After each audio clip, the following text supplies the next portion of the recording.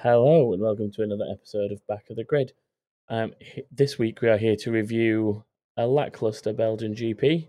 I am Tom, your host this week, and I am joined by Stu. Hello. Hello. We Hello. don't have a Chris, unfortunately, but for Chris's sake, that's possibly for the better. Yeah, especially looking at these predictions results. I mean, I had the worst week there, but You that's did, jumping yes. way ahead. Yeah, we'll save that for later. Now, normally with the format of these, we kind of go through the race on a lap by lap kind of basis, but honestly, I don't think it really works like that for this race. I think what we will probably have to do is look at it as a talking point basis. So we've kind of gone down that route instead. Yeah, that and maybe none of us had time to actually set up an episode properly this week. Well, that and just that there genuinely wasn't that much to put in there. Like we normally try and be as positive as possible with these kind of things, but honestly, there wasn't a huge amount happening through the race. I mean, I built a new PC during the race. That's how captivating it was to me. At least you did something productive. You were probably a lot more productive than I was during the race, and I work for F1, so that's saying something. Yeah, so this race essentially leaves Lewis now 47 points clear of Max Verstappen in second, and it genuinely looks like even Valtteri Bottas can't stick with Lewis in very similar, the same machinery. He was a whole half a second down in qualifying and then finished over 8 seconds behind him in the race itself. Is this just a foregone conclusion now, do we think? Are we at that point now? I don't think we're quite there yet because a lot can happen. There's a lot of races left. We're not even halfway through the season, remember? So still plenty can happen. I think the pole lap that Hamilton set on Saturday was an absolute barnstormer. Like when you watch that lap back, that car looks just absolutely perfect around every part of the track. They just got it nailed down so perfectly for him, and obviously he's the guy to get every last tenth out of that car on a qualifying day. So he never looked like getting beat, Hamilton, during qualifying. Bottas obviously does need to do better if he's going to, take a charge of this championship. That goes without saying. But I think on Saturday there was just no beating Hamilton. Yeah. What about come Sunday? Because there was a point where there was a little bit of confusion, let's say, about what had and hadn't been agreed, wasn't there? Where essentially Bottas had closed the gap down to almost within a second and was wanting to use the sort of push to deploy extra power, the overtake button, as it's sometimes basically the push mode. Yeah, and he wanted to activate that and was essentially told, well, you can use it once per lap, but not against each other, is what we agreed. And Bottas promptly responded with, well, I don't remember that conversation. Yeah. It was at a point where he was obviously very close behind Lewis, and I mean, it could have got him within that second, could have got him DRS. Were Mercedes being a little too Hamilton favoritist? Do you think that they maybe should have let Bottas get within that second, overtake under DRS, and see if he could actually spread his legs? Stretch his legs. Stretch his legs. Yeah, stretch them, not spread them. Different podcast. Different podcast. Well, I can forgive Mercedes for being a little bit conservative in that regard this weekend, because normally they do let them race. Yeah. I think there's a bit of uncertainty for Mercedes about how this qualifying mode thing is going to play out, regardless of the bolshiness of Toto Wolff saying repeatedly that he thinks it's going to benefit the team more than it'll hinder them. There's got to be an air of uncertainty about, you just don't know what all the other teams are doing, and you don't know how far back it's going to pull you into the clutches of the other teams on a qualifying weekend, on a qualifying day. So there's a part of me that thinks they're probably trying to eke out the absolute maximum for the team while they've got this this high qualifying mode that they can take advantage of and then run away for the next race. Because when you look at how close Bottas is to Verstappen, or should I say how close Verstappen is to Bottas, it might be that the order changes a little bit. The race pace over the weekend, Verstappen was only a tenth down on both Mercedes. So if they're using the quali mode and then it powers them up more, then we could. There is potential for us to see the balance shift a little bit as a result of this rule, and there wouldn't be so much talk about it if there wasn't. So Mercedes are definitely, I think, playing a bit of a game of let's just take a final advantage of this thing and make sure we maximise our points while we do have an advantage, while we know we've got an advantage. Do you think it was also them potentially trying to protect the power units? Yeah, there's probably there could be an element of that. I think it's a bit early in the season to be really, really thinking about that. I think there's a championship to be won, and really they ought to be letting their cars race each other. It's a bit disappointing to see. But to be honest, I just don't think Bottas had the legs on Verstappen this weekend anyway. I think even if he had gone for a push, he probably wouldn't have been quick enough to hold the place. And maybe they knew that, and maybe that was why they warned him off. Yeah, potentially. I think that. What do you think? Yeah, I want to know. There'll always be skeptics. I think. Like it is a shame that they've not let each other race, but I think some people always take the cynical view of it all. There was a point where Lewis sort of said that he felt like he was losing power or that he was down on power at one point, which, to be fair, that was the point that gripped my attention. And I was like, is this engine going to go? Can I see something interesting that's going to maybe just shake up the order a little bit, even if it's just that, he stays in the race, but he's down on power or something, or, even, I mean, better for the standings, obviously not better for Lewis or Mercedes, but better for the overall standings is there's a retirement in there.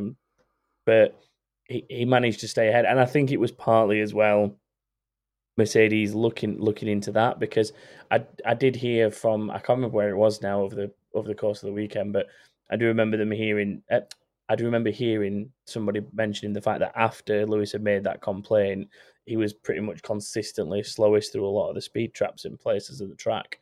So there was, it's not like there was nothing going on in it, it was just him saying things, but there is, I haven't seen it, I've only heard of it, but there's apparently some statistical analysis that backs up the fact that the car wasn't quite performing as well as it had been earlier in the race before that.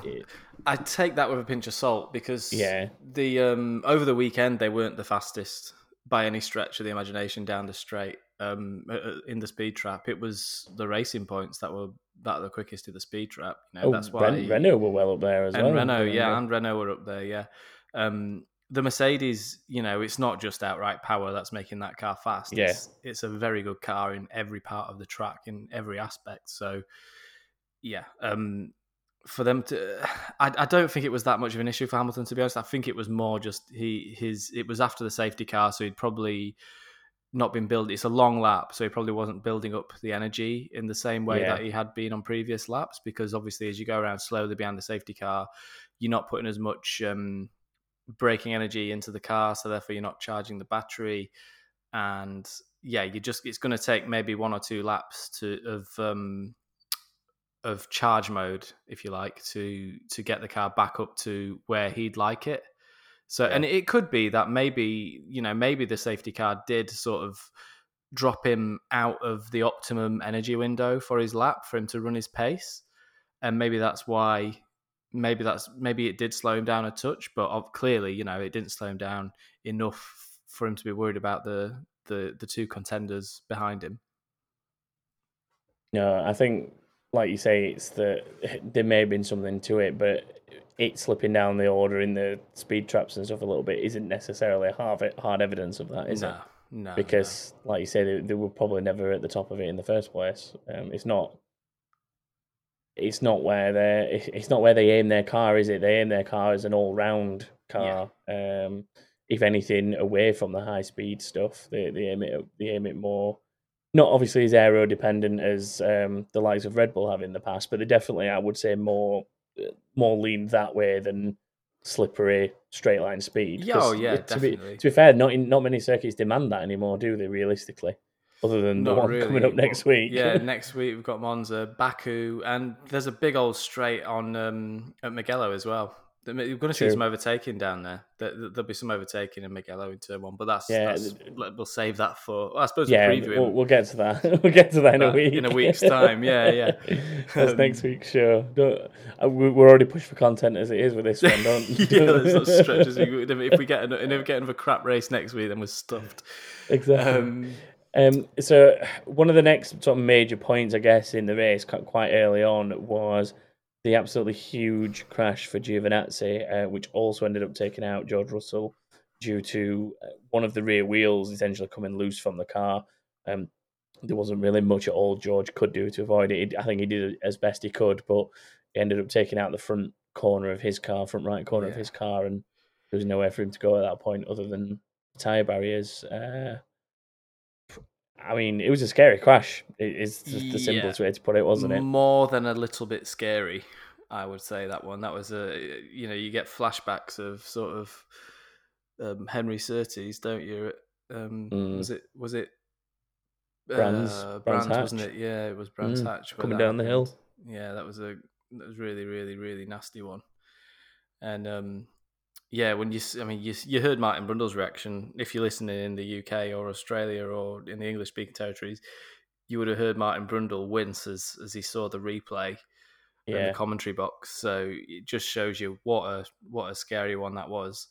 You don't like to see it. Obviously, wheels coming off cars. There's only so much. So they do have wheel tethers to hold the wheel onto the car in the event of a crash. But if the whole suspension arm comes off, which is what the tethers are attached to, there's only so much give that you can have. It can't be infinitely attached, like there's only so much force it can take.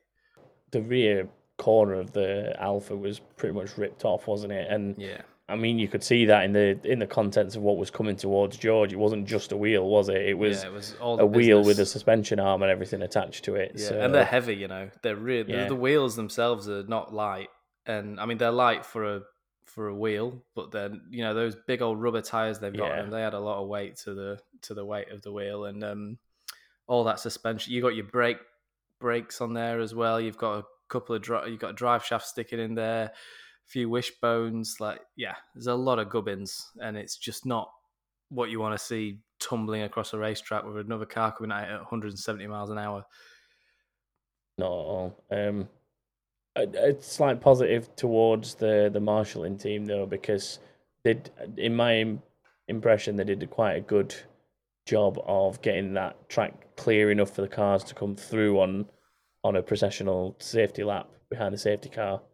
They prioritized getting the track clear and getting everything off it. And I think they did a really good job on that, to be fair, and getting the cars out of the way for us to get racing again. Yeah, they get a lot of practice. They get a lot of practice at Spa, I think. It rains enough there that they're probably quite good at picking up bits of car. I mean, it's a very old-fashioned and punishing circuit, really, isn't it? Like, if you come off the road in any way at Spa, you're in trouble in terms of damage to the car at most corners. Like there's few places on that track where you can get away with it, and like you say, it's fast. Yeah, it's high speed. For the most part.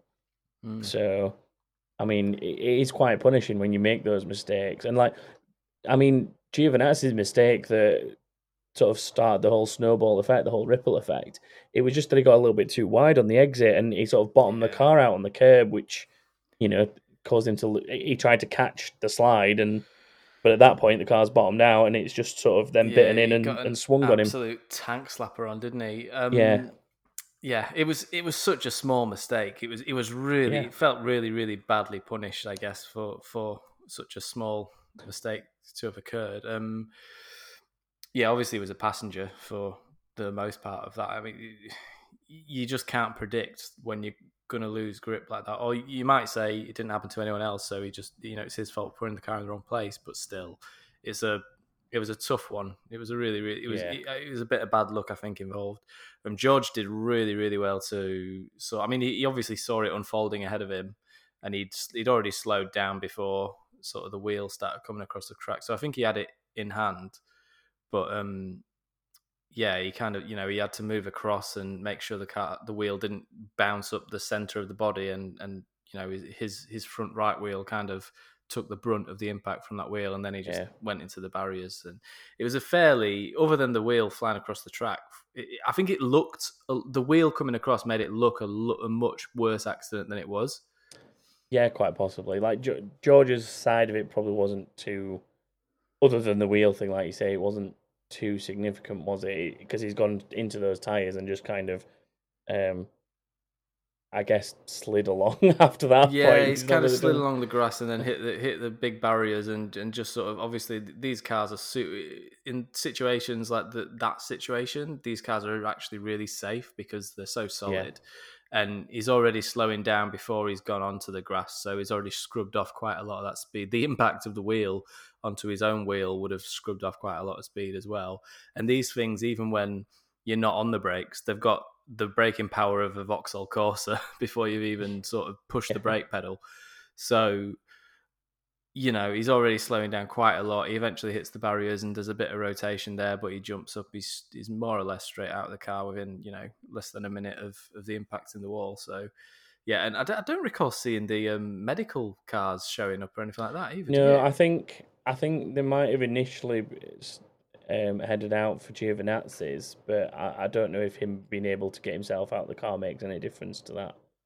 Mm. Because I think if they can extract themselves from the car, there's no like there's not necessarily a compulsion for the medical car, but if the G sensors have gone off, which I imagine for Yeah. Giovinazzi's they quite likely will have, you're still required to at least visit the medical centre, aren't you, for a check over just to Yeah. make sure there's Yeah. nothing untoward, Yeah, and also let's injuries and let's stuff like not that. take away that from. I mean, George Russell did sound pretty shaken up on the radio. Let's, and I'm Yeah, sure it was pretty sketchy one to, in hindsight it's easy to say it wasn't so bad, but I guess when you're in that moment you can see it unfolding. The world must slow down, and you just must be like, right, process this bit by bit. yeah, In all in a fraction of a second, he's making all these decisions. I move to the left to avoid the wheel. I pull my brakes. I take avoiding action. I direct the car into a position where it's going to make the least, it's going to be the safest for me to, yeah, come out of this incident with the least possible damage to myself. And all that thinking is going on in a fraction of a second, like quicker than you could even blink. yeah, So yeah, it's hats off to both drivers, really, I guess, for coming out of it with not really any injuries to speak of. yeah. Moving on from that, we'll move on to what is overall a pretty positive weekend for Renault. Essentially, Ricardo's finished fourth and Ocon's fifth. A fastest lap as well for Danny Rick, which he pulled out on the final lap. And all in all, the Renault looked quite a threat to the top two teams during the weekend, didn't it? Like they were there Yeah, and thereabouts pretty much all weekend. yeah. Danny Rick made life really difficult. I think it's part of the reason we got a bit of a crap race, to be honest, because they were sort of, the guys at the front were kind of in tire saving mode for quite a long time in the race, which meant that they weren't really obviously pushing too much and weren't really taking too many risks.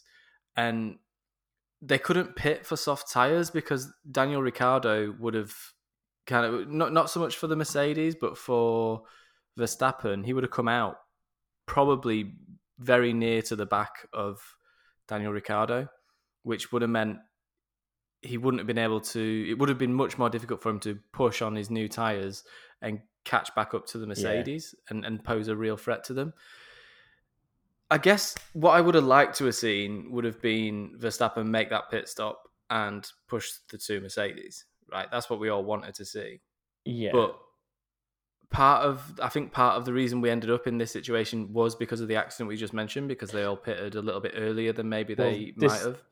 this is the thing. Like the top three in Hamilton, Bottas, and Verstappen were all starting on the medium. And as soon as that accident occurred, and pretty much most people had gone in behind the safety car to take advantage of the pit stop or the reduction of the penalty that a pit stop that has essentially. Um, the top three all then went to the hards, as did a lot of the field. To be totally honest with you, a lot of them moved over to the hard, and Danny Rick went from the soft to the hard. So he kind of ended up matching their strategy by getting off the soft tire when he would have needed to anyway. So it's a tale of two halves, isn't it? Like the safety cars come at a very good time for Danny Rick because he's managed to get off the soft on schedule without too much of a penalty in terms of lap time loss because of it being behind the safety car, and then just joined the front runners on the hard, which means that realistically, I guess, that Renault was there on out and out pace because it was on the same tyre stint strategy of let's go to the end on hards, and it wasn't that far behind Max by the end of the race. But like you say, I guess the front three were more in tyre saving mode than the rest of the grid. Yeah, definitely. As they always are. Like towards the end of the race, they were all sort of starting to slow down a little bit anyway because they were getting a bit marginal on tyre, weren't they? So, it just shows you how much tyre saving they were having to do by the fact that even though they were saving those tyres for pretty much the whole, the bulk of the race, they still at the end were like really, really close to sort of having issues with them. So yeah, I mean, I hate to talk about it so much, tyres, but in this case, it really did sort of make a massive difference to. I mean, it always does make a massive difference to the race, but this case particularly probably could have done with a step softer tyres, I think, for the race. But we'd already gone a step softer though, hadn't we? As well. No, I think even softer. I really think even softer. I think keep giving them really, really soft tyres, and then we'll get fast times, and we'll also get situations where they have to try different things to get the most out of the tire, and it spices up the racing and makes it good. Like they've got to do more pit stops because the tires don't last as long, and we all know that more pit stops equals more action, more strategy, more juice for us to squeeze out of these races. So I mean, the only thing that I'm always concerned with when it comes to more pit stops is that you definitely run the risk of everything happening under pit stop and you never really seeing on track action. But I guess we're not really seeing any at the minute anyway, are we? So it's a potential trade-off. You're not really going to get any worse than what we are at the minute. Yeah, definitely not at the front, at least. Yeah, like at the very front, obviously we're not seeing too much swapping positions and stuff like that. I think midfield's all right at the moment. I think we're quite seeing some quite good racing through the midfield. But again, it's just alternate strategies, I suppose. When someone look at Perez like this weekend, like he was quite interesting to watch. He sort of was plumb last for a period of the race after the safety car. After he pitted, because he didn't pit during the safety car, so he pitted later, ended up last, and then fought his way back through the field. I think he got up to, I want to say 8th, 10th. Oh, was he 10th in the end? Was it 10th in the end? He was ahead of Gasly at one point. I think he was a little bit higher at one point. Yeah, he finished up the race 10th. And speaking of Gasly, tyre strategies and safety cars, Gasly, in my opinion, had a really good drive, but was basically hurt by the timing of that safety car. He was on like an opposite strategy to a lot of people where he'd started on the harder tyre in the prospect of going longer into the race, which meant it wasn't really feasible for him to pit behind the safety car. And then when he eventually did, which was about the midpoint of the race, he then switched over to the medium, so slightly softer than where he was from the hard. But sadly for him, it ended up with an 8th place finish. But I think had it not been for the time of that safety car, he could have been, with his pace and the way he was driving, I think he was in with a shout of, pushing a little bit further up, like maybe challenging Norris and Albon and looking at sort of, I don't know, pushing towards that 5th place that Ocon was in or something like that. Like, yeah, I think you're right. I think he did get hurt a little bit by it. It was just I mean, it's just strategy. It's just what happens. It's racing, isn't it? Like occasionally there's accidents and it messes up your strategy. Like there's not a lot you can really do about it other than make the best of what you've got. Back to Renault again. Sorry, I sort of ran us off Renault a little. Yeah, that's fine. Renault, so Ricardo, fastest lap, amazing drive, really, really good drive from Ricardo. Ricardo spent most of his time just like in that no man's land, kind of Yeah. just hanging out, not really being pushed by anyone behind him, and probably without the pace to catch up to the car. Well, definitely without the pace to catch up to the cars ahead. He got the fastest lap. They told him that he had the opportunity to get fastest lap, and in the final lap, he just sent it and achieved that by a good margin as well. I think it was a good few tenths at the very least. Yeah, I don't know what the I think time it was was a 140. before. It was a 147.4, and the nearest to it was like a 147.8. So it was like a good 4 tenths ahead Right. of Considerable the nearest then. car, which was, I think the one behind was Hamilton, and Gasly was the third fastest. With a half telling off from Solar Beatable. Really?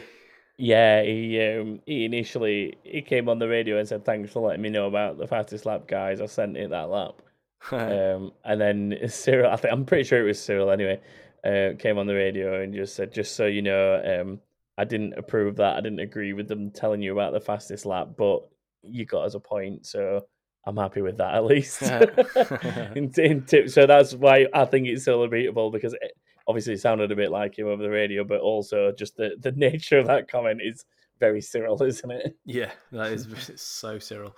Ocon, he kind of couldn't really hold a candle to Ricardo this weekend. He was a couple of tenths off of him, which is forgivable. It's his first season back in Formula One, and Ricardo's an old hand these days.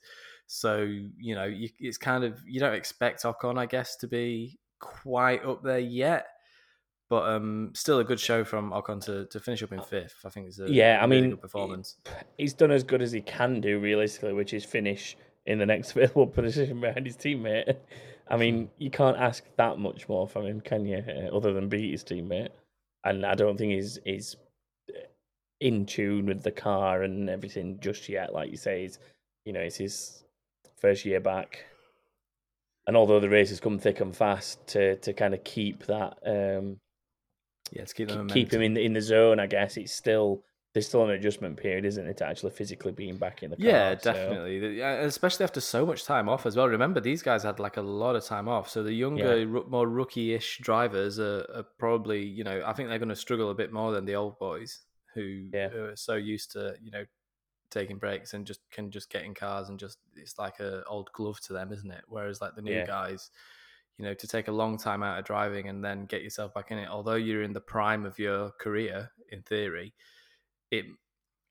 I guess like the impact of more time off is probably has a greater effect. Yeah, I think that's fair to say. Yeah. Like you say, when you're more attuned to it from being there more regular, it's a lot easier to just slip back into routine, isn't it? Yeah, definitely.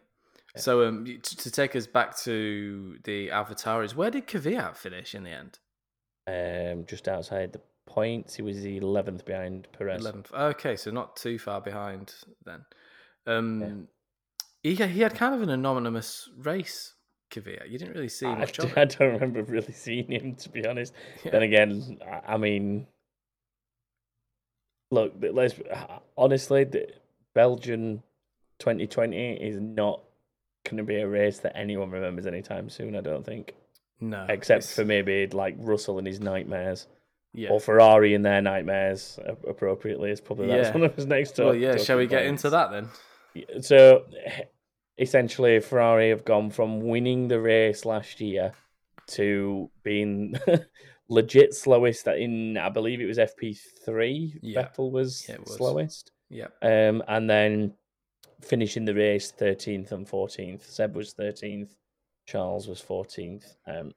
Essentially squabbling with customer teams outside the points, being overtaken by the likes of Raikkonen, legitimately on pace. It was a terrible weekend for the Scuderia, wasn't it? Yeah, that car is a dog, isn't it?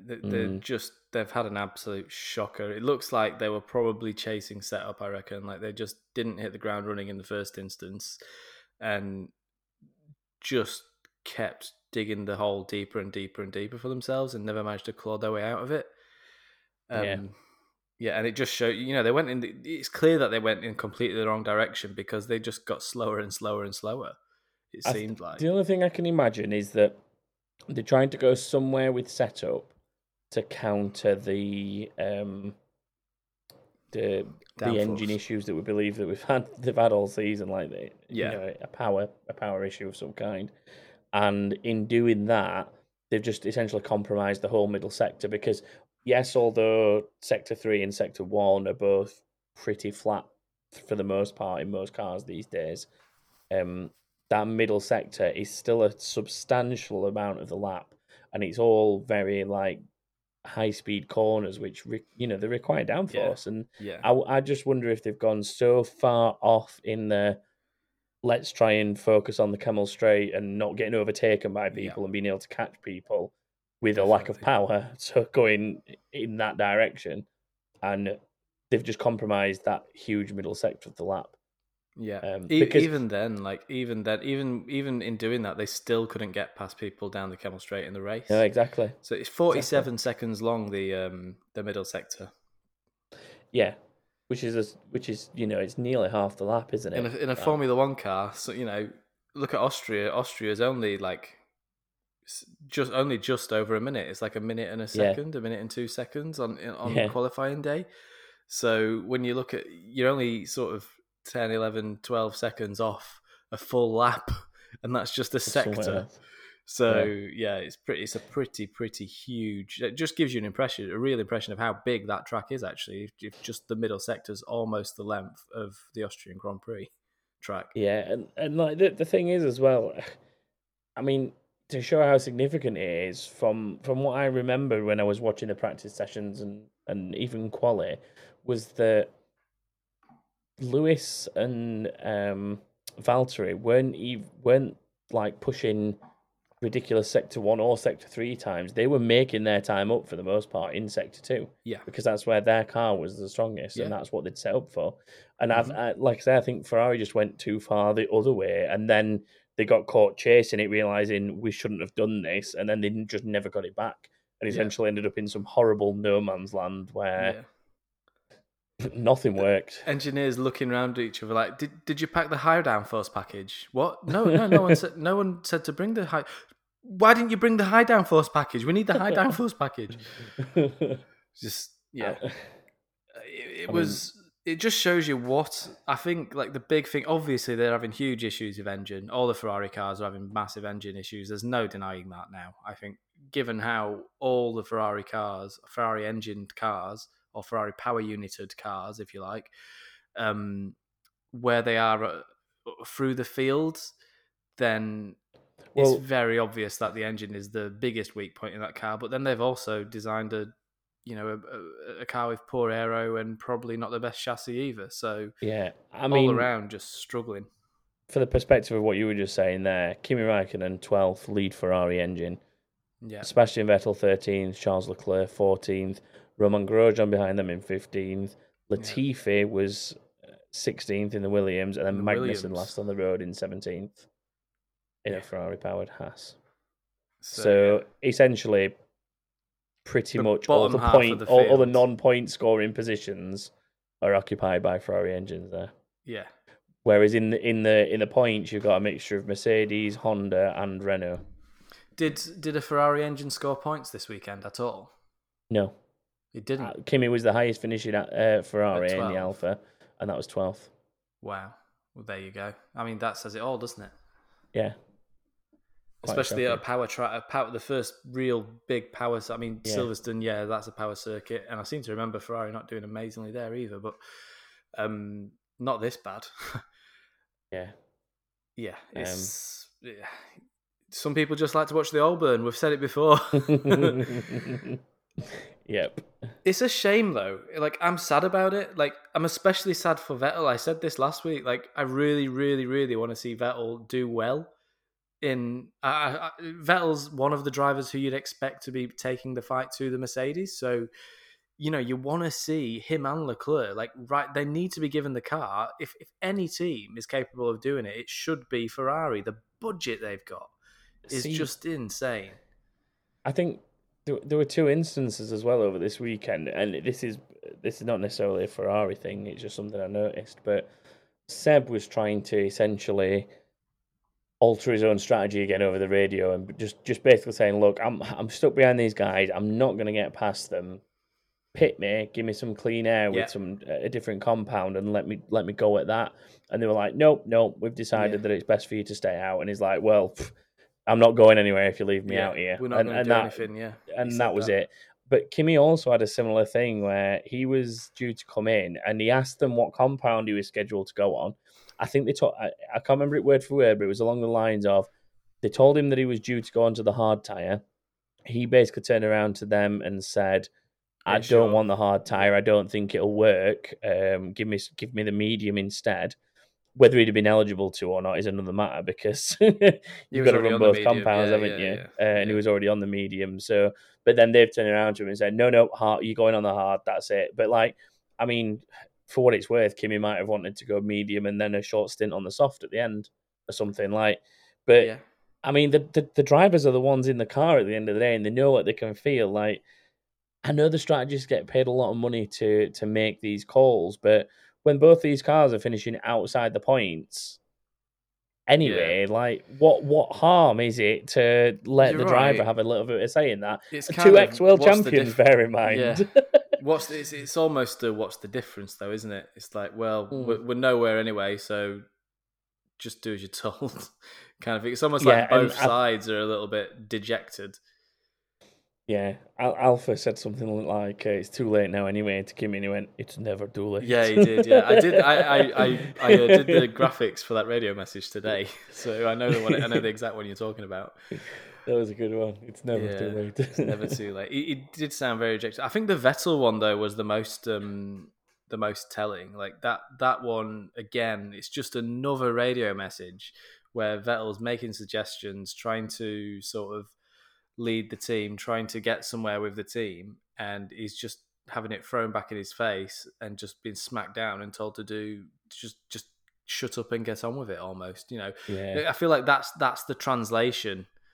Italian engineers seem to think that copy that means shut up and get on with it because that's what they keep Yeah. telling him. Yeah. It's but it's I just not. I mean, just don't Charles think didn't. it's what it's not what you want to see. I don't want to see Yeah. Sebastian Vettel in this position, and that's why again I'll repeat it again. I would love to see him in a Racing Point next season because I think that car would have been on the podium by now if he was in it. Yeah, it's his performance coupled with what the car has been capable of in recent times. You Exactly. would expect a result, wouldn't you? Yeah. Yeah. Yeah, and that leads us to poor old Sainz, Mr. Carlos Sainz, who, Yeah. I mean, might be looking at it thinking, "I'm glad I wasn't involved in all that." I don't know, but he never made it to the start. Unfortunately, on the way to the grid, he had an exhaust issue, which I believe ended up causing a fire in the internal combustion unit of the engine, and essentially there was no way of fixing that in time. So we never saw Mr. Science on track other than on his way to the grid, Yeah. sadly. I didn't actually see any of that because I had such a hectic time when I got to work, like because of it, that Yeah, I literally didn't have time to even watch it. he, So he went he went on the like the install lap to the grid, complained of smoke coming out the back of the car, and they immediately told him to box because could see something was wrong. Then it came out it was an exhaust problem, and I think later on that they said that it had caused the exhaust problem had caused like a fire, that had done damage to the yeah, ICU and meant that the car was not going anywhere for the start of the race, which was a shame. shame. It's a shame. It's always sad to see a car out before the lights have even gone out, isn't it? Yeah, definitely. Yeah. Especially Science. Science could have brought a lot to the table, but yeah. Anyway, Yeah, definitely. So we'll do takeaways even. takeaways, From Deliveroo, takeaways, yeah, Just Eats. Just Eats, Uber Eats, sponsorships are available. So I'll let you go through these two because this is usually your bit. Yeah, okay. So last week we asked, can Racing Point get the podium? They've looked like they should have all year. The answer to that was a resounding no. Where was it?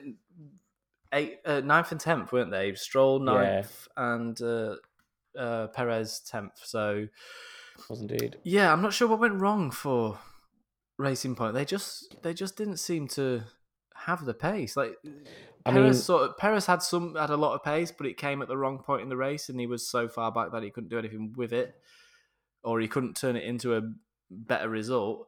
And Stroll he was on the regular strategy and just sort of, it was almost like back to the old Stroll where you just he goes around anonymously and no one really pays him any attention. I mean, this is what happens if you trace a car, but only in one setup variation. Yeah. They've only traced one setup, so it doesn't work at every circuit like the real Merc. We also last week we asked what next in the Racing Point McLaren Ferrari battle for third in the constructors. Well, McLaren Well, I was about to say the answer is Renault. Yeah, Renault has joined the fight. Renault have joined the fight for third. Yeah, so let me just get the standings on my screen. So we've got McLaren up in third at 68 points. Racing Point are now ahead of Ferrari with 66 points. Ouch. After Ferrari's abysmal race performance. And Renault are only 2 points behind Ferrari on 61, with Renault's 59 points down in sixth. I mean, so they're really nipping at the tails of Ferrari. Coming out of Monza, you could be seeing Ferrari sixth in the constructors there. Yeah. And AlphaTauri didn't look too bad this weekend. I mean, they're a long way off them in points, but if Ferrari keep imploding the way that they are, and AlphaTauri keep picking up points, then yeah, it won't be long before. I mean, you've got, we have got a couple more power circuits coming up, so yeah. Mugello is not a million miles off of. They've got a long old straight, as we've already mentioned. It's going to be an interesting one setup wise. That one, I think, it levels the playing field somewhat because Ferrari, it's Ferrari's track, so they'll probably have a better idea of what's going on there than most of the other teams. But I think if they are poor there, then that's just going to hurt all the more, isn't it? Well, and that's the Ferrari 1000 race. Yeah. So, I mean, there's been debate about this, but there's debate that Ferrari as an engine supplier reached 1,000 races this weekend because there's 2 races they didn't compete in, but a Ferrari powered car did. But by Ferrari standard, they're saying it will be the one at Mugello, which, I mean, it fits better for them, but it is actually Ferrari as a constructors 1,000th race as well. Yeah, I think that's fair. Then I think that's how it's going to be an abysmal birthday or whatever, an abysmal landmark for them, isn't it? Yeah. It's not... If they're going to end up outside the points at their own race, at their own track, celebrating 1,000 races, they're going to need a bit of Bernie's magic Ferrari dust over them, aren't they, to get them back to where they. It's the first race that's going to allow any fans, isn't it? As well, Mugello. Is it? Oh goodness! That's what a surprise. I think that they were saying that there's 2,500 tickets available, so it's not like it's not a huge number, but wow, that is a hot ticket. It is looking like it could be one of the first races because there were nothing at Monza. Those are going to be pricey tickets. I can bet. So Renault 59 points.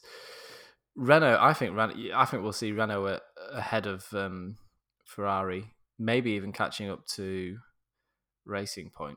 It's entirely possible if they got another result in them this weekend. By the time we arrive at Mugello. So I was saying how the Ferrari engine isn't that powerful. The next race is a real power track, and it's widely regarded as Ferrari's home race overall, really. Yep. Yeah, they're going to struggle. They're going to struggle next race.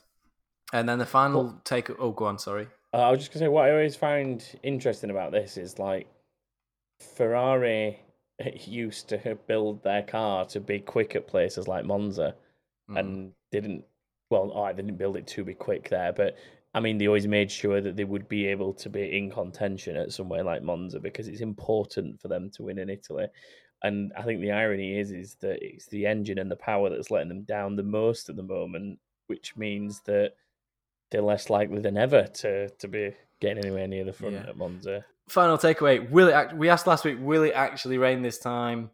It didn't rain really at all during any F1 sessions. Weirdly, no, there was a little. It rained after the race. We got a bit of a spit. We got an absolute storm after qualifying as well. You could hear Yeah. that, like in the office, you could hear the thunder because we keep the feed on the screen, and the whole of Eau Rouge, so like the corner before the hill, was underwater, like completely properly underwater. The river overflowed onto the track. It was that heavy, the rain. It was crazy. It was a pretty green track going into qualifying as well, wasn't it? I think. Sorry, that's when the rain was. It was after. I think there was two spells. To be fair, though, wasn't there? I don't know if there was one overnight on Saturday, but I know the track was pretty green Saturday because nobody bothered going out first thing Saturday practice. Yeah, I'm getting mixed up. It's all a blur to me. These race weekends just become a blur. It was Friday night that the real thunderstorm came. Okay, so shall we pick some things of the day? Yeah. I mean, driver of the day for me, like, I'm quite happy with the official vote. There was Pierre Gasly, if I'm honest. Made up most positions of anyone. So, I mean, that's put him up for a candidate in my opinion. Anyway, could have been more if it wasn't for the unfortunate timing of the safety car, and quite handily outperforming his teammate. So, yeah. I mean, it's between him and Danny Rick for me, I think, personally. Yeah, I agree with that, and I think I was going to say Danny Rick, but then I think you've convinced me Pierre Gasly because he's in less of a car and he's worked harder to get the net result. I think the thing that tips it potentially towards Ricciardo is the fastest lap. Yeah. The fact that he pipped Gasly to fastest lap and Hamilton. So if I guess we would have needed a casting vote, but Chris is not here, so helpfully. So I'm gonna go with you. I'm gonna go Gasly. Okay. I'm gonna do it. I'm gonna make it easy. Okay, so then we've got a move of the day. What are we having for move of the day? I mean, this name's going to come up again, and it's Pierre Gasly. He did a bit of a around the outside to the inside of. I think it was one of the racing points. Sure, I think it was Perez. It was Perez. Because he pushed, he squeezed him. He squeezed him into the wall again because that's his trademark move. Well, he did that with Ocon, didn't he? When Ocon was at Racing Point with him. Yep, he did. So yeah, that's an easy one. Gasly on Perez. I don't think there were that many more, to be honest. No, yeah, there were a few. Like Perez made some okay moves. Most of the moves, as usual, were down the straight. So it's they're not really moves. Those ones, they're just kind of, it's like taking candy from a baby a lot of the time. Unless you're Charles Leclerc and you can't get past a, Haas. But yeah, there you go. And finally, shall we have a WTF moment? Honestly, what the f*** are we doing here? Thank you, Sebastian. I know what mine is. Go on, you tell me yours, because there's a few things that stuck out, but nothing like solidly as a WTF. Okay, my biggest WTF is the sponsorship video things that Heineken are doing with so like the camera's like shooting down the Kemmel Straight, and at the back there's a massive screen and it's got like a fan on it. And they held the camera on it for like, I'm not kidding, must have been like nearly a minute, just so that it would get to the Heineken branding. And then they cut to another shot and it was Heineken written on the track as well. So that was obviously like the part in the race where they'd agreed with Heineken that they'd show off their brand. And that stuff to me is kind of WTF because it's just so on the nose. Like the best, as someone who works in sort of that part of the world, like the best marketing and the best kind of integration of brands into any content is the ones that you barely notice. And that was just like in your face. It was like almost sickening. So that's my WTF. Well, I mean, this is the thing, like so DHL's kind of plastered all over the place, but it's not. I guess the only time it really gets thrown in your face is when it's the DHL Fastest Lap Award.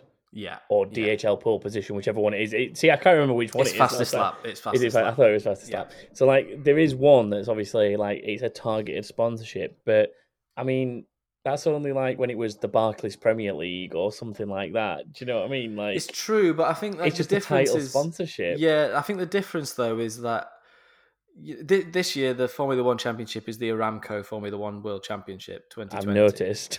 Trust me, So I've they've noticed that sponsored branding pretty much everywhere. every race. Yeah, they've covered off like they've really gone big. Yeah. But Heineken is still obviously there with like big sponsorship with them, and DHL massive sponsorship, long running sponsorship with Formula One as well, Yeah. which is good because you need the support. But I just think there are more creative ways of putting and less obtrusive ways of putting that brand in front of the audience. I feel like without getting too far into sort of let's be an advertising podcast, the more you notice it and the more it is shoved in the face of the audience, the more risk there is of the brand being actually turned, the audience being turned off by that brand and sort of Yeah.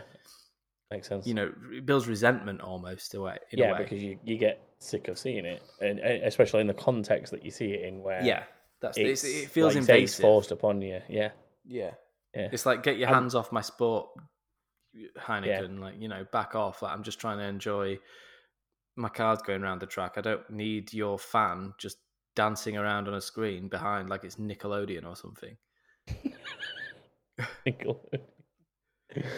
Not sure Heineken have a branding deal with Nickelodeon yet, but they will if they can. Yeah, get them young.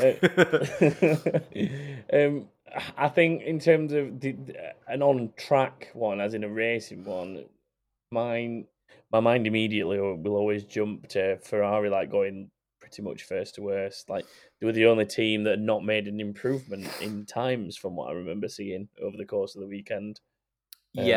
Interesting actually. Thing that happened to Leclerc was they had to repressurize his tires. It looked like they had to repressurize something, didn't they? The air, yeah. So they were late bringing the tires out, and it turns out they Yeah. had to do something to the air in the tires. Whether that's like add more, I guess they probably had to increase the pressure on the tires to get them to the end because of when they pitted him. And it led to Leclerc making a really offensive comment on the radio, having forgotten to switch his radio off. Did you know this? Yeah, he called it something along the lines of a joke, didn't he? It was the French. It was basically the worst possible swear word or statement you can make in French. Like, fair enough. It's not what I thought it was. Then it was worse than what I thought it was. The chap I work with, who's he does the highlights for the French translate for the French audience. He sort of explained to me that it's basically the worst possible thing you can say in French.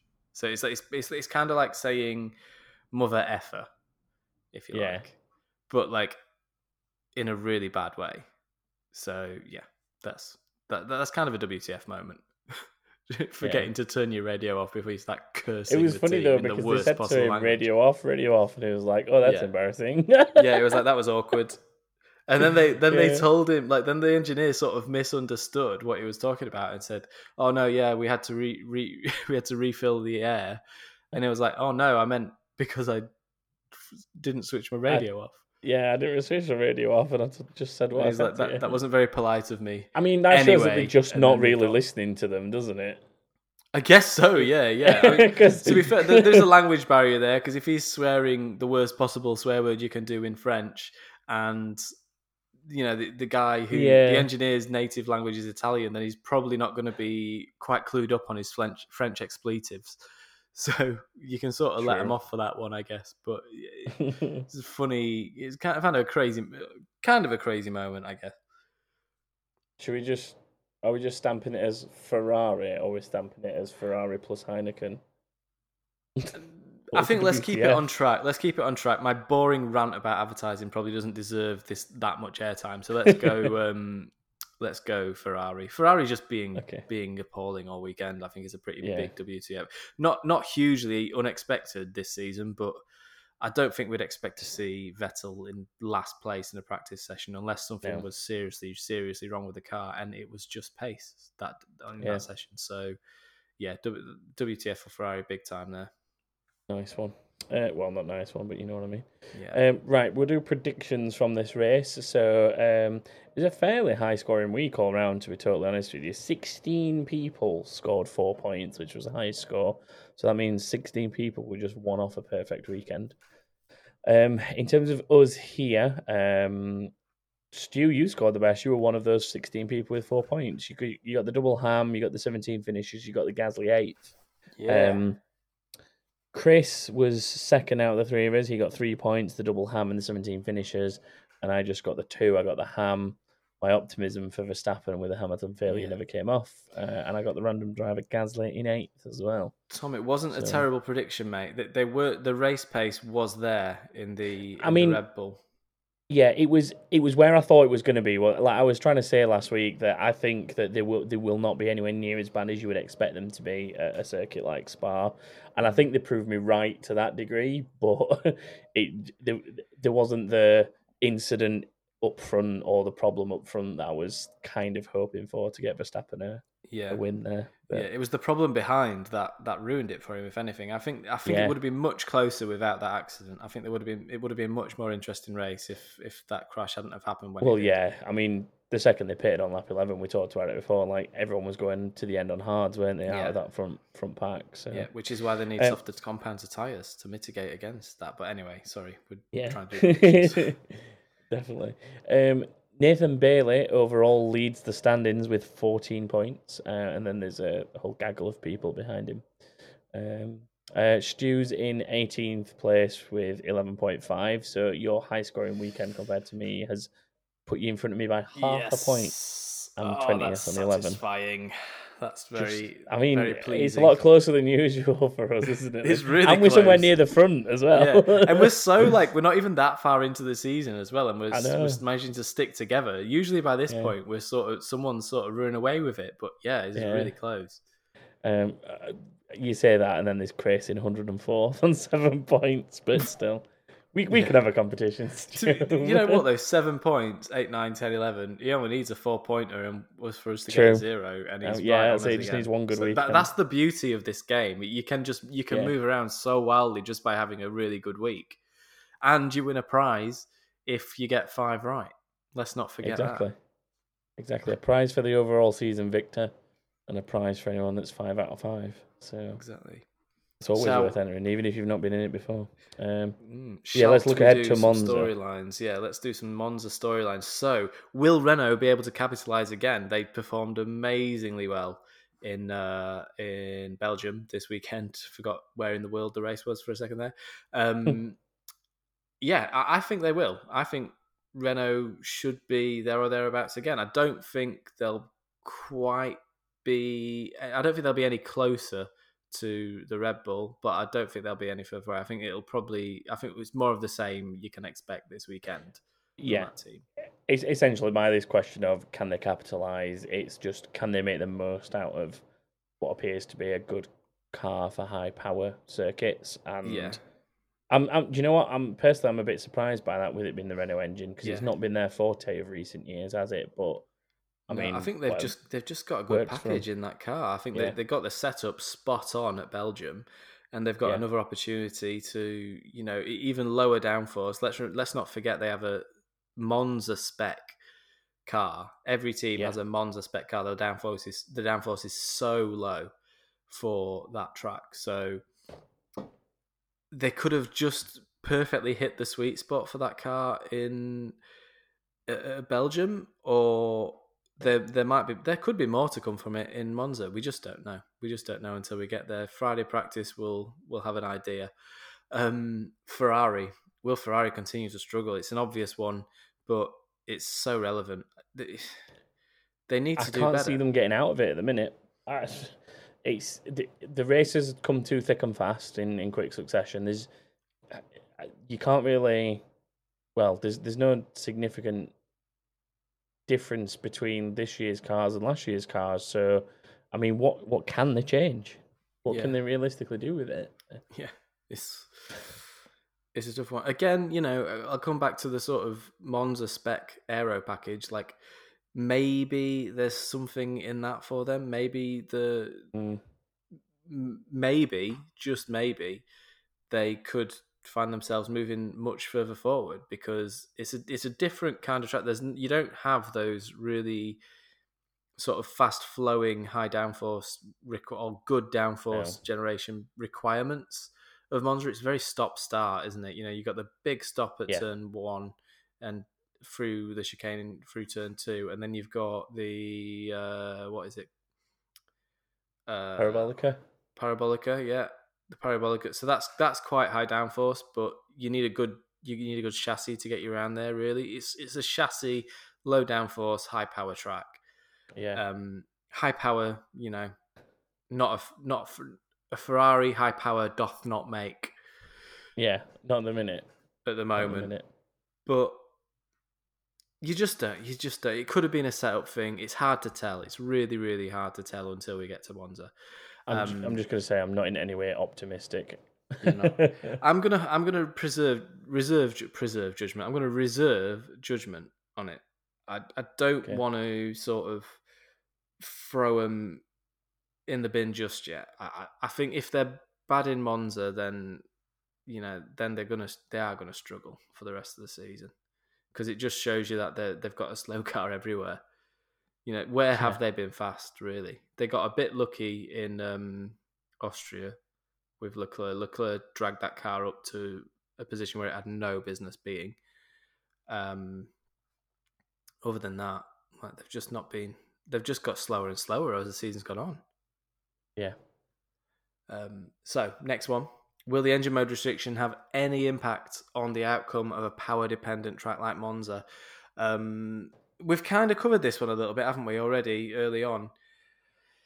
Yeah, I think it is genuinely a wait-and-see thing. Yeah, but I think it could make a difference. I think there's a possibility that qualifying could be levelled off and be much closer, and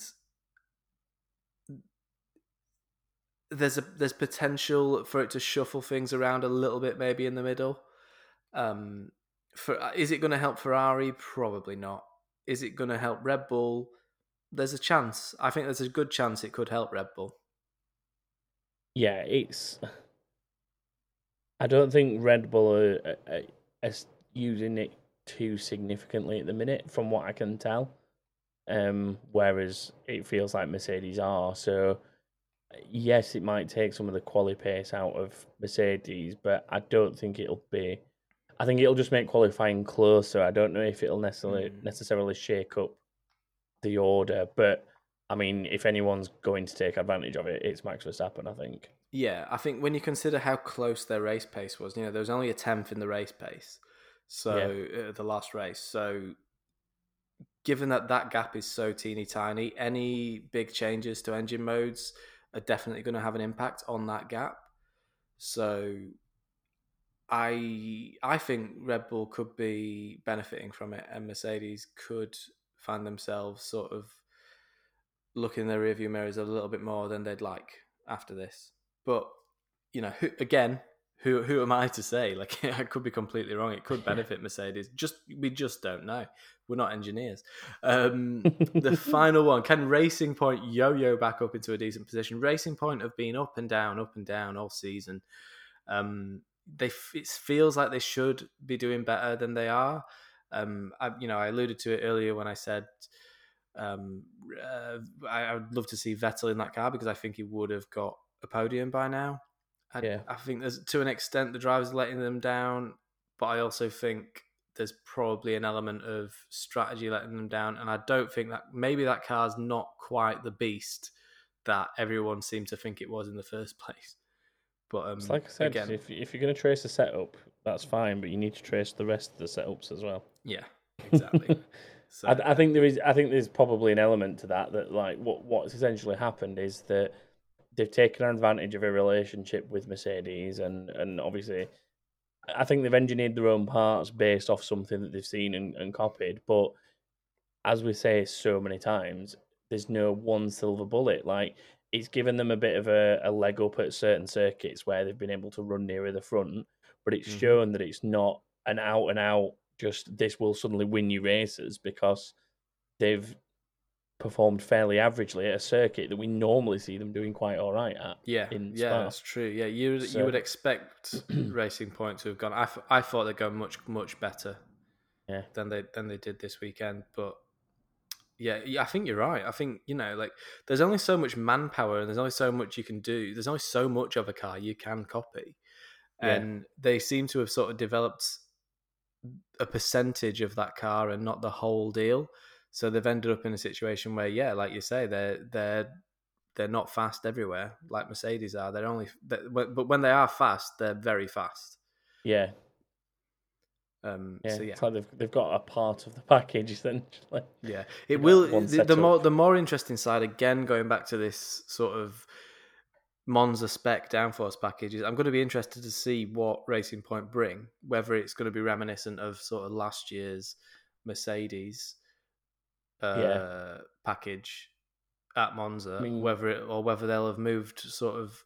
Maybe they've developed it further, or maybe they've moved off in a slightly different direction for their low downforce package. So that's when we'll get more of an idea. Skinny, isn't it, for this? Yeah, we'll get more of an idea of just how much of that car they have copied, because they look like different cars. If you really look at the cars, if you're new to Formula One, if you really look at these cars compared to a track like, say, Silverstone or Hungary or Monaco, they have so little downforce on them that the wings are just like so trimmed down and really teeny tiny. They look very, very different. So that's something to watch out for if you're new to the sport.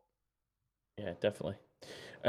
We'll translate all this into some predictions somehow between us, Stu. So, fastest in Q3.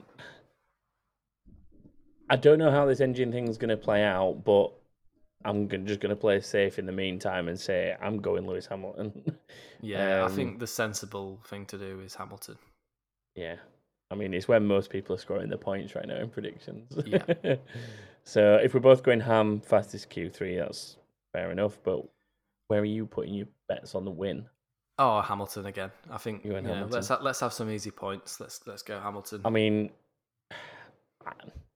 I tried to be optimistic for something to happen for this weekend, and it just didn't. So I'm falling back into the suit, and I'm just doing Hamilton as well. I think if you're not going Hamilton for fastest in Q3 and winning this game, then you're sacrificing points needlessly at the moment. Yeah. That's my theory on it. In terms of first DNF, I mean, you sometimes get a bit of a turn one coming together because it's a lot of cars running down into a fairly tight chicane these days with the size of the cars. So I'm just going to pluck a midfield name out and go for Daniel Kvyat. Oh, that's a good one. That's a good choice. Mine, I'm going to say... you know what? I'm going to be really sour grapes. And I'm going to say Charles Leclerc. I think Charles Leclerc is not going to be anywhere near the front, but he's going to be somewhere around that mid pack, and it's all going to get a bit scruffy. Could well be. Number of finishes. I'll let you go first on this one, Stu. Yeah. So last race we had how many finishes? Was it? We had 17 finishes. Well, 17 finishes overall, but one was a DNS. So. Okay. So. I'm gonna go 17 again. Magic 17. Okay. I'm gonna go one better. I'm going back to the optimism. I'm going 18. See, my prediction of 16 last week was purely based on the expectation of rain that never came. So I was surprised I got as close as I did. But yeah, I'm gonna go 18 for this one. And then our random driver for this weekend is Kimi Räikkönen. Oh, interesting. Now this is tough, I think. So, results of the last race. I mean,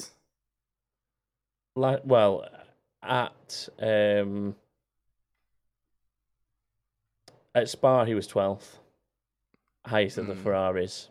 Yeah, of course.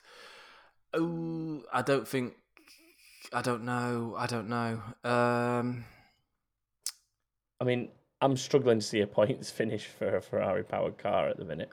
Yeah. I don't think he'll be in the points. It's a hard one because he's had a really up and down season. I think I'm going to go...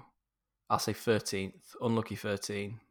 Slightly more optimistic than me because I'm going 14th. You're going 14th. Okay, cool. And that's it for predictions. Yeah. We'll get Chris's off him at some point and put those in.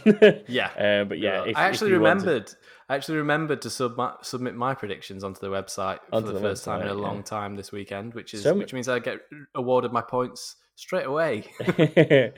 I mean, I'm impressed with how many people are still joining in at this point, because there's still a vast number of people not only joining in but also scoring regular points. Yeah. I mean, it might only be 1 point, but they all add up when it comes to the end of the season. They do at the end of the season. So you can submit your predictions at backofthegrid.com. And yeah, like we've already said, there's a prize for anyone who gets a clean sweep. So that's all 5 correct. And there's a prize for the overall winner at the end of the season.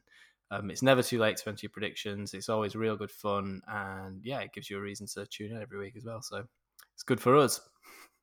Indeed. Shall we do some inbox, Stu? We've got a few from this week's race. Let's do it. Let's do some. What we got first? We have got Conceptus, who asks, will Ferrari be worse or better at Monza compared to Spa, considering the difference in layout of the track? I don't think they'll be that much different. I think if I'm leaning towards slightly better because it's different aero package, I've got faith. Yeah, I'm going to have some faith. And you'd hope a team like Ferrari does not take finishing 13th and 14th laying down and does whatever they can between now and next weekend to make a difference. So I would hope to see them improve, but honestly, I can still see them struggling to be in the points. Like, they might be a little bit better, but I mean, I think they're going to be scrapping over small points at best. Yeah, so. I'm struggling to see them really much further forward than 10th. Yeah. So that's that for that one. Liam says, with the Ferrari engine dramas and McLaren going to Mercedes in 2021, do you think it would be a good idea on both parties for Renault to try and get Haas to use Renault engines in the future? Haas would have to sort their Ferrari partnership, but it's not realistic, right? I mean, Gene Haas can't be happy with how that car performs at the minute for the last couple of seasons. He's a guy that goes racing in multiple disciplines, and I mean, he won't like his name being one that runs around at the back. No, of course. But I think the real question underneath all this is how much of they've already got a really, really strong relationship with Ferrari. They're basically running last year's Ferrari as well, but just you can't see it as well. And they're not performing as well as the Racing Point, so there's less fuss about it. Are they going to go and try and do that with Renault? Are Renault going to want to do that? Do you want to be last year's Renault? Probably not. So I mean, the other thing would be is, as of McLaren leaving for Mercedes next season, Renault do not have a customer team. Now, I mean, is this intentional on their part? Are they letting that happen so that they can focus as much resource as possible to new regulation changes and come out as like one of the strongest factory teams, if not the strongest factory team, because their sole focus has been themselves and not providing for customers? It could be an intentional move. Like, they might not want a customer team right now because of the situation we're in. It's entirely possible.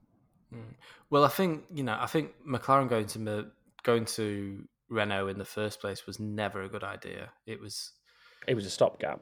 I think. It was a stopgap. They wanted the Mercedes, but they didn't want to stay with Honda long enough to get it, so they had to stop over at Renault essentially. Yeah. Well, Renault came and saved the day because they didn't have an engine without Renault. They were left without a choice. They had to take Renault engines because Ferrari were about to give McLaren an engine, and probably McLaren were about to take a engine off Ferrari. Can you imagine how weird would that sound? McLaren Ferrari would just sound wrong, wouldn't it? So it was so weird. McLaren Ferrari. It'd be like having 4 thumbs or something like that. It'd be strange. So I can't really see them going any. If anything, I think they'd leave F1 before they leave Ferrari, because they've got such a strong partnership with them. They're like I've already said, they're building a mini Ferrari, so they're just going to have to stay with it. I mean, I know it doesn't necessarily mean a huge amount. They're still able to leave, but being in the Concord Agreement technically has you in the sport for the next 5 years, is it? Yeah, it does, It's a soft agreement to 5 years in the sport, isn't it, realistically? Yeah, but a soft agreement. I know you don't F1, have to do that, but it doesn't really mean an awful lot other than it's a way of like arranging the nuptials of the F1 teams, if you like. That's really more what the Concord Agreement is about. It's not about retaining teams. If a team's going under, then that team will disappear. We saw it with Force India. When they became Racing Point, the team technically didn't disappear, but the Force India name went, and they were part of the Concord Agreement. So the current Concord Agreement, if you like. So, it's. Yeah, I don't think the Concord Agreement has much of a bearing on, if a team's insolvent and it's incapable of running, then, they're not exactly going to they're not going to get very far trying to find a team that's got no money, are they? No, not at all. Wesley Paul says, Ricciardo's gained a 4th place in a fastest lap. Sainz, despite exhaust problems, is in a car showing a lot of promise. How much are those two both second-guessing their moves for next season? Yeah. Quite a lot, you'd have think right now. Yeah, I guess Sainz probably is the most. Yeah, Sainz. I mean, I've seen some interviews with Sainz, and he's doing the diplomatic thing of, look, I'm not here to just expect to win next season. I'm here for the long haul. I want to be a Ferrari driver, and I want to do well with Ferrari long term. And I don't expect us to suddenly overturn any problems just by me turning up next season. So, I mean, he's doing the diplomatic thing, but he's got to be slightly disappointed that car is where it is this season, hasn't he? Yeah, I think so. You're sitting sort of in the McLaren motorhome looking out to Ferrari and probably feeling a bit just... I guess your stomach's sinking a little bit, isn't it? You're a bit like, oh God, why have I done this kind of thing? I mean, for all we know, 2021 it could come out the blocks like top car, and it could be winning races left, right, and centre. You can't predict that yet. It could. It's a good time for this to be happening because it means that they're just going to sink everything now into the 2021 car. So he's going to be in the right place in 2021. I've no doubt about that. This is the advantage of him going next year, I think. 2022. Sorry, 2022. Sorry, I keep saying 2021 myself. I do as well. Episode. It's because that's when it should have happened, isn't it? That's why. Exactly. It should have happened next season. So in my head, they're the 2021 rules. But we'll just not count 2020. 2020 is not a real year. It's a fake year. Yeah, it's all a big troll. I think the key thing is that he's there next season whilst they're still developing that next iteration of car, and he can actually work with Charles rather than turning up to a team that's been... But don't get me wrong, Ferrari will most likely lean that car toward Charles's preference because he's going to be lead driver, you'd expect. But at least Carlos will be there and have some form of input into that, or at least be able to, I know, worst case, adapt to what difference is in the car that isn't necessarily always his preference. He's part of that infrastructure now, rather than him turning up day one, the car's already been put together and he's stuck with whatever it is. I mean, at least he can have some form of input to it at the minute. Mm-hmm. Exactly. Yeah. Molly asks, how do you rate Albon's performance at Spa? That's good. I've forgotten to mention Albon. I think it did all right. Pretty good. I think he got screwed a little bit by tyres. During the pit stop phase behind the safety car, he went to the medium rather than the hard, everybody else. So he started on the soft and then went to the medium. Whether they were trying to play an alternate strategy, either get data on the medium from Albon or playing for the rain to come later on and get him off those mediums, I don't know. But I think to bring it home on those without having to stop again and be ahead of everything other than those two Renaults that we know were quite significant this weekend, I think he's done all right. Yeah, I think in qualifying it was a bit better as well. Through Q1 and Yeah. Q2, there wasn't really an awful lot in it between him and Verstappen. It was only in Q3 where Verstappen found that extra bit of something where he pulled out about roughly just under 5 tenths on Albon, which is, I guess, roughly where they were towards the end of last season. So, I mean, it's better than it has been recently. It's been sort of creeping up to the sort of 6, 7, 8 tenths sort of range, but Yeah. he's sort of he seems to be getting back on top of things, Albon. And yeah, he finished. What was his result again? He finished. It was sixth behind the sixth, Renaults, wasn't he? Yeah. So, not where he should be. He should be in fourth, obviously, but I would say he's improving. Yeah, I think considering strategy choices as well that were made for him, obviously massively favouring Max. And to be fair, we could have been talking about a different story if the conditions had changed for him to get off those mediums. We could be talking about a different position, finishing in a different performance. But I think, given his circumstances, he's done all right. What I'm happy to see is, like we've talked about it a couple of times, where early in the race he tends to go backwards, sometimes through no fault of his own, but he tends to end up falling through the field early on, and then having to put in these drives to get back through the field to get to somewhere of a normal finishing position for himself. And we've been saying he's had these like really good second half of the races, but he's put himself in that position because he's had a poor first half of the race for whatever reason. And I think this weekend there was none of that. It was just a straight decent performance from him, and he was just unlucky with the way the strategy calls went. Like they went against him, unfortunately. Yeah, I would agree with that. So, yeah. And then last one for this week, Philip Mays says, can you explain a bit about super license systems? Does it make it impossible for drivers to come to F1 from other types of racing? And do drivers have to work their way up through support categories to get into F1? Oh, that's a good one. I mean, in short, in terms of the point system, the most lucrative series to score points in for your super license is Formula 2, IndyCar, and then Formula 3 and Formula E after that. So, like, basically the other major open wheel World series. Endurance as well. World Endurance Championship. World Endurance is good for points. That's probably about as significant as Formula E and Formula 3, I think, in terms of points. Or there or thereabouts, anyway. Yeah, it is. Yeah, just about. A teeny bit. Well, it depends on the position, but yeah. Yeah.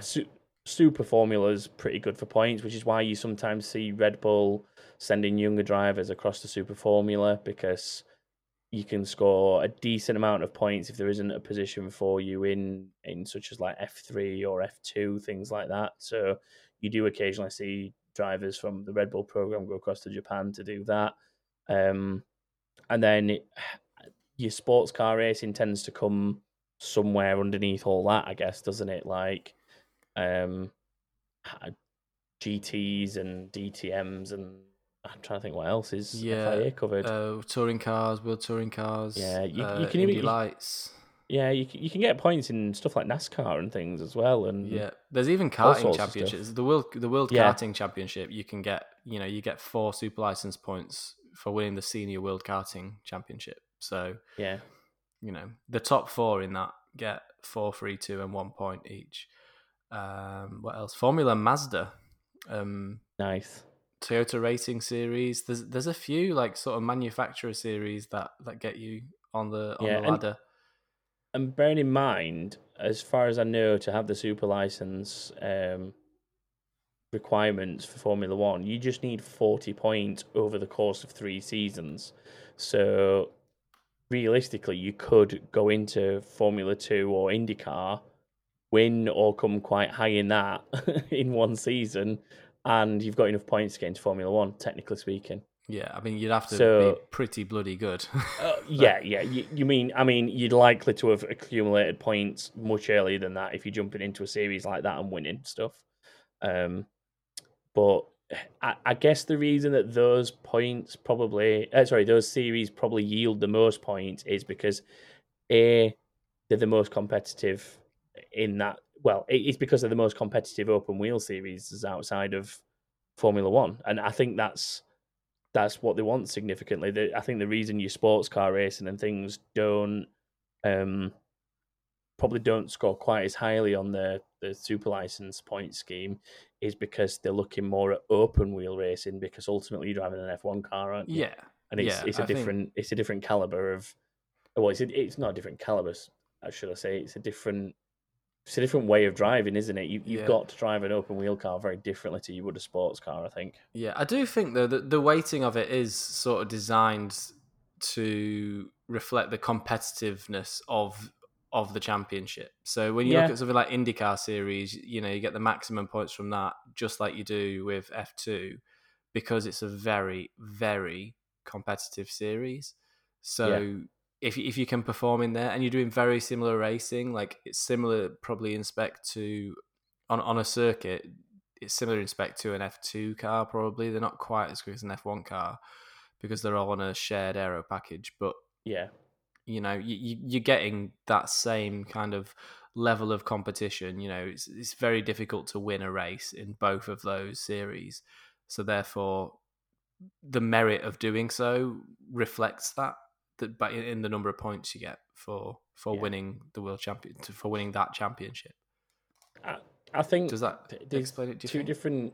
Yeah, I think that's fair, and I think that there's two different kinds of drivers, I guess. Like, some drivers much prefer sports cars and aren't really actually that interested in open wheel and F1. Like, all right, given the chance to do it, they probably wouldn't turn it down, but it's not their end goal. They don't strive to be an F1 driver, and then vice versa. Like, some drivers will step away from F1 and everyone expects, they're going to go do Le Mans and do this and do that. And some drivers just aren't interested in sports car racing. Like, they are quite, although they're both categories of motorsport, they're quite separate worlds, aren't they? And just because you like one, you don't necessarily like the other, I guess. So it probably is weighted much more towards the drivers that are picking those open wheel series. Yeah, it is. Well, you need they're to more likely to be aiming for a super license in the first place. Yeah, exactly. And in order to get the license, once you've got the points, you still need to have done 80% of 2 full seasons of any single seater championship supported in a part of the regulation. So there's a list of championships that you need to have taken part in. Yeah, so you couldn't just 80%. So you couldn't just rock up having gathered enough points from racing World Endurance LMP2 cars around Le Mans, for example. Yeah, very true. Yeah, I think we've covered that. I think so. Yeah. Any more questions? Send them. You know where to send them. But yeah, in seriousness, if you do want to get in touch with us about anything or ask questions for the show, you can find us on Twitter. It's Back of the Grid F1. Find us on Instagram at Back of the Grid, and you can find us on Facebook by just searching for Back of the Grid. You can also find us at backofthegrid.com, where, as we mentioned earlier, you can enter the Predictions League, so it's never too late to join in with that. And there's also like a contact us form on there where you can drop a message if you're not on any of the social media outlets. That is it from us for this week. So we say enjoy your Monza weekend, and we'll be back next week to break it all down and look ahead to Mugello. Bye, everyone. Goodbye.